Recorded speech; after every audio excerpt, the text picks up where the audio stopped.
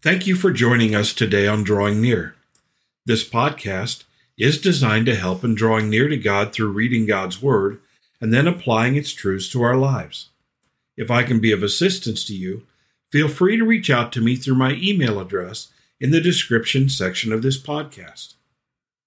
As Paul writes this letter of encouragement, he seeks to stir up within his readers boldness and faithfulness in their service to Christ. He does this by pointing out the Thessalonians' prior service, and in the previous verses, Paul recalls for the Thessalonians the boldness in which he and Silas had proclaimed the gospel even in the midst of threats.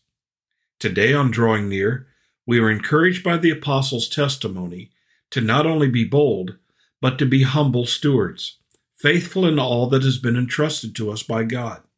Let's take our Bibles and turn to 1 Thessalonians chapter 2 and study Faithful in Our Stewardship.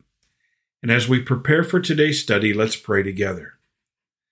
And our Father in heaven, we thank you for your grace and mercy in our lives that enable us to even begin to understand the truth of your word. We are only able to understand it because of being brought to life, new life, through faith in Jesus Christ and through the work of the indwelling Holy Spirit. The Spirit is our counselor and our comforter and our teacher. And Father, help us to walk in the Spirit today, to be in the Spirit as we hear and as we study your word together. Now, Father, open our eyes to these truths so that we may be found faithful in our stewardship before you. It's in Jesus' name that we pray. Amen. Today we're going to focus on 1 Thessalonians chapter 2, verses 4 through 6. In preparation for that study, let's begin by reading verse 1 and following of 1 Thessalonians chapter 2. In verse 1 it says, "For you yourselves know, brethren, that our coming to you was not in vain. But even after we had suffered before and were spitefully treated at Philippi, as you know, we were bold in our God to speak to you the gospel of God in much conflict. For our exhortation did not come from error or uncleanness, nor was it in deceit. But as we have been approved by God to be entrusted with the gospel, even so we speak, not as pleasing men, but God who tests our hearts. For neither at any time did we use flattering words, as you know, nor cloak for covetousness, God is witness. Nor did we seek glory from men, either from you or from others, when we might have made demands as apostles of Christ." As Paul has previously been talking about Paul and Silas's boldness to speak the word of God, now he talks about their faithfulness and the manner in which they spoke it. In verse 4, he says, "But we have been approved by God to be entrusted with the gospel." What an amazing statement. God approved Paul and Silas and entrusted them with the gospel. Now, they're not approved because of anything they had done. They're not approved because they were spectacular human beings and had earned such approval. They had been approved because God had chosen them. They had been approved because of the work Christ had done on the cross in providing salvation by the grace of God. They had been approved because of the Holy Spirit's work in their life. God is the one who approved them based on his efforts to make them able to be approved. Now, that may be difficult to conceive of, but if we don't see it that way, then we must assume that we can do things in and of ourselves, apart from God, to win the approval of God, and we cannot. Yes, we have to be faithful. Yes, we have to make decisions in line with the Word of God.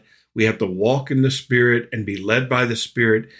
But God does all of those things in us.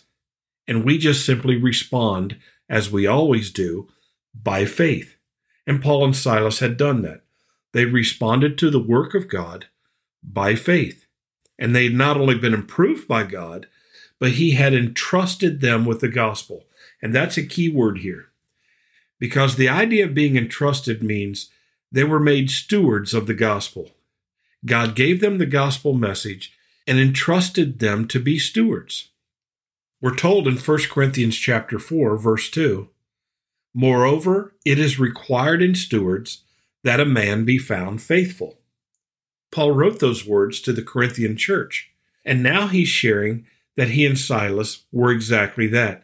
They were faithful. They had been approved by God and trusted with the gospel, and now he is relaying to the Thessalonians their faithfulness, their testimony.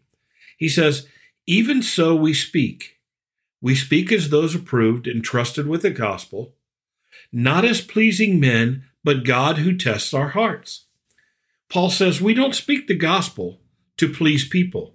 We don't speak and talk and function in a way in order to receive praise from men or to please men, but rather we do this to please God who tests our hearts.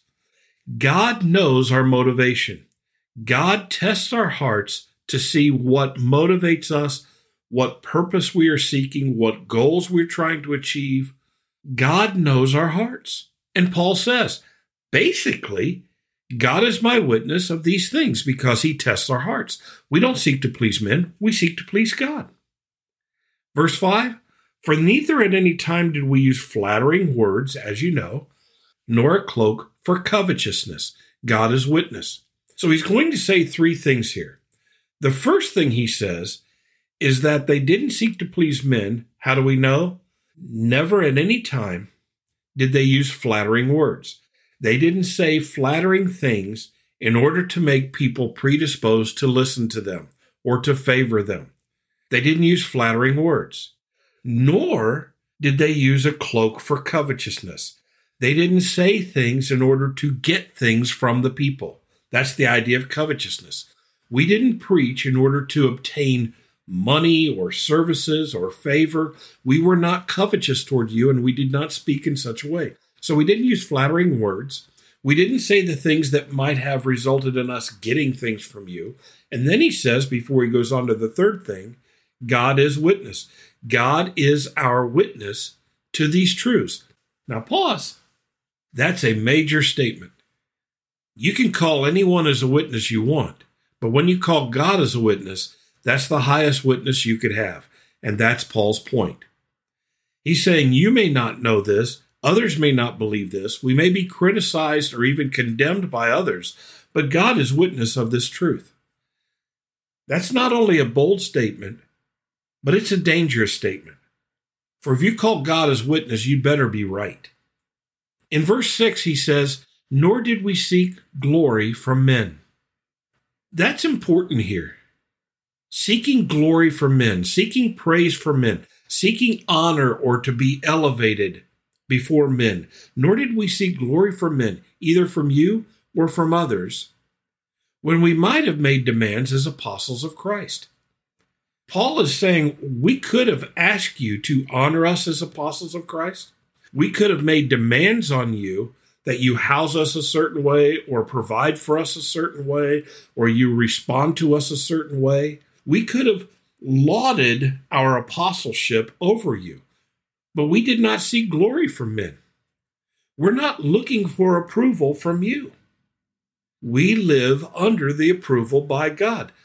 Paul and Silas had already received glory from God just by the sheer fact that they'd been entrusted with the gospel. And therefore, they were being faithful in their stewardship with regards to God and the gospel. That's what he's saying here. Let's sum this up for just a moment. In encouraging the Thessalonians, Paul has so far relayed to them what he knows of their faithfulness, of their walk with the Lord, and he commends them for that. And then he has said that their labor had not been in vain in ministering to the Thessalonians, that they had been bold, and now they had been faithful. And God had honored that, and the Thessalonians had not only seen it, but had responded by faith to the message and the messengers. That's powerful. It's not only what we share that matters, but it's who we are as we share, and it's how we live as we share. The message can never be removed from the messenger. And so many people could care less about our gospel because it is being presented by those who do not live the gospel, who are not faithful to the gospel. They don't trust in Christ because those who are sharing Christ don't follow and trust in Christ themselves. They're not bold. They're not faithful. They don't live approved by God. Many seek to please men. Many use flattering words in order to garner approval, in order to attain achievement in the world. Many just want to make money in the ministry. We see that all the time. They want glory from men. We need to be humble. We need to be lowly like Jesus. We need to be bold, but we need to be faithful to the gospel as well as faithful in sharing the gospel. What you say, how you live, the way you treat people, the way you conduct yourself before people, it all matters. And Paul is saying so. Let's remember that. We need to be godly men and women if we are to be godly stewards of the manifold grace of God. Father, thank you for these truths. Thank you for your word. Help us, Father, as we seek to not only relay these messages to others, but live before others in obedience to these things. Help us to be led by your Spirit, to be filled by your Spirit. It's in Jesus' name that we pray. Amen. Thank you for studying with us today. You can subscribe to this podcast on Apple Podcasts, Google Podcasts, or Spotify. Drawing Near is a ministry of FBC Tipp City based on the truth that if we will draw near to God, He will draw near to us.